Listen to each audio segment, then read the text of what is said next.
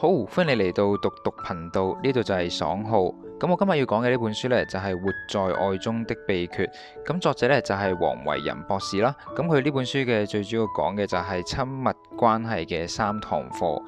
係啦，咁黃維仁博士呢，咁佢自己本身有教課啦。咁佢最主要嘅課堂呢，就係親密之旅。係咁呢個課程入邊呢，最主要嘅焦點就喺人同人之間嘅聯繫，如何建立並且係強化呢一種嘅聯繫啦。係啦，咁呢本書呢，喺黃維仁博士啦，咁佢突出咗佢喺親密之旅課程所傳遞嘅一啲嘅教導啦，特別係關於愛同埋婚姻嘅信息。咁黃博士咧，咁佢作為一個學者同埋呢個實踐者啦，咁同時亦都係考慮咗好多活喺愛中嘅理論層面啦，同埋實踐嘅例子，並且係實現嘅可行方法啦。咁所以啦，好多人呢，就成日都話，如果我哋係令到某一個人愛我哋嘅話呢，就係等於除去咗愛中浪漫嘅成分。亦都或者咧，係我哋喺呢一方面係需要更加具體、更加有意識，咁係請對方咧愛我哋，係聽起嚟咧就好似係太乏味啦。咁我哋咧係需要勇於表達，係啦，亦即係話我哋要講出我哋想要嘅嘢，就好似話就係咁啦。如果我哋咧兩個人可以一齊去食飯嚟慶祝我哋嘅紀念日嘅話咧，而唔係同一大班人一齊嘅話咧，我會非常之開心。係啦，咁呢個咧就係一種具體同埋直接嘅表達。另一方面啦，喺結婚紀念日嗰日，如果抽出一日嘅時間嘅話呢，咁夫妻兩個人專門喺一齊，就係一個刻意咁樣營造友情。並且呢一個呢做法係有回報嘅，咁因為雙方都努力加強並且深化彼此嘅關係，咁我哋呢都需要認識到男人同女人喺發展關係上嘅不同啦。咁對於女性嚟講啦，咁彼此嘅連接呢係似乎係比較自然，咁而對於男性嚟講呢係比較困難。咁男人同埋女人對於成功、浪漫、衝突等等嘅事情嘅反應都係唔一樣嘅。咁因為呢係對於男人同埋女人嚟講啦，意識到彼此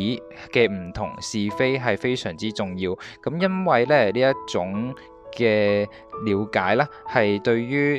解決衝突同埋發現活在愛中嘅秘訣都係至關重要嘅。咁喺亞洲文化當中啦，咁好多男性咧喺面對衝突嘅時候咧，更加傾向於退縮或者係少講嘢，咁而女性咧就傾向於係講出嚟。咁呢一種嘅差別咧，如果係冇好仔細咁樣去處理嘅話咧，就會導致更加深嘅衝突。咁相信呢一本書咧，都會係俾到大家好多嘅洞見啦，並且係幫助我哋係度過種種嘅考驗。咁同時亦都係有人提出咧，有時我哋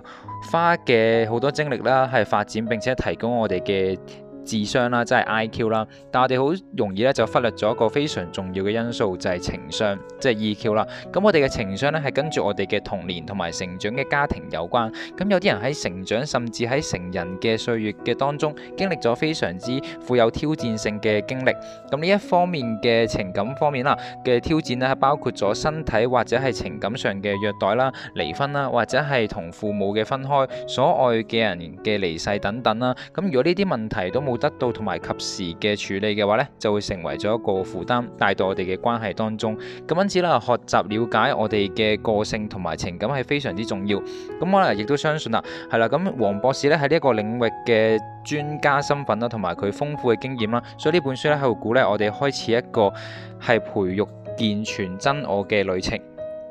好啦，咁呢我哋就接下嚟呢就直接講呢本書啦。咁佢呢本書係最主要係講關係嘅三堂課啦，係啦，咁第一堂課呢，就係刻意地經營友情，第二堂課呢，就係有效地處理差異同埋衝突，咁而第三堂課呢，就係發展健全嘅真我。好啦，咁今次呢，就係到呢度，我哋下集再見啦。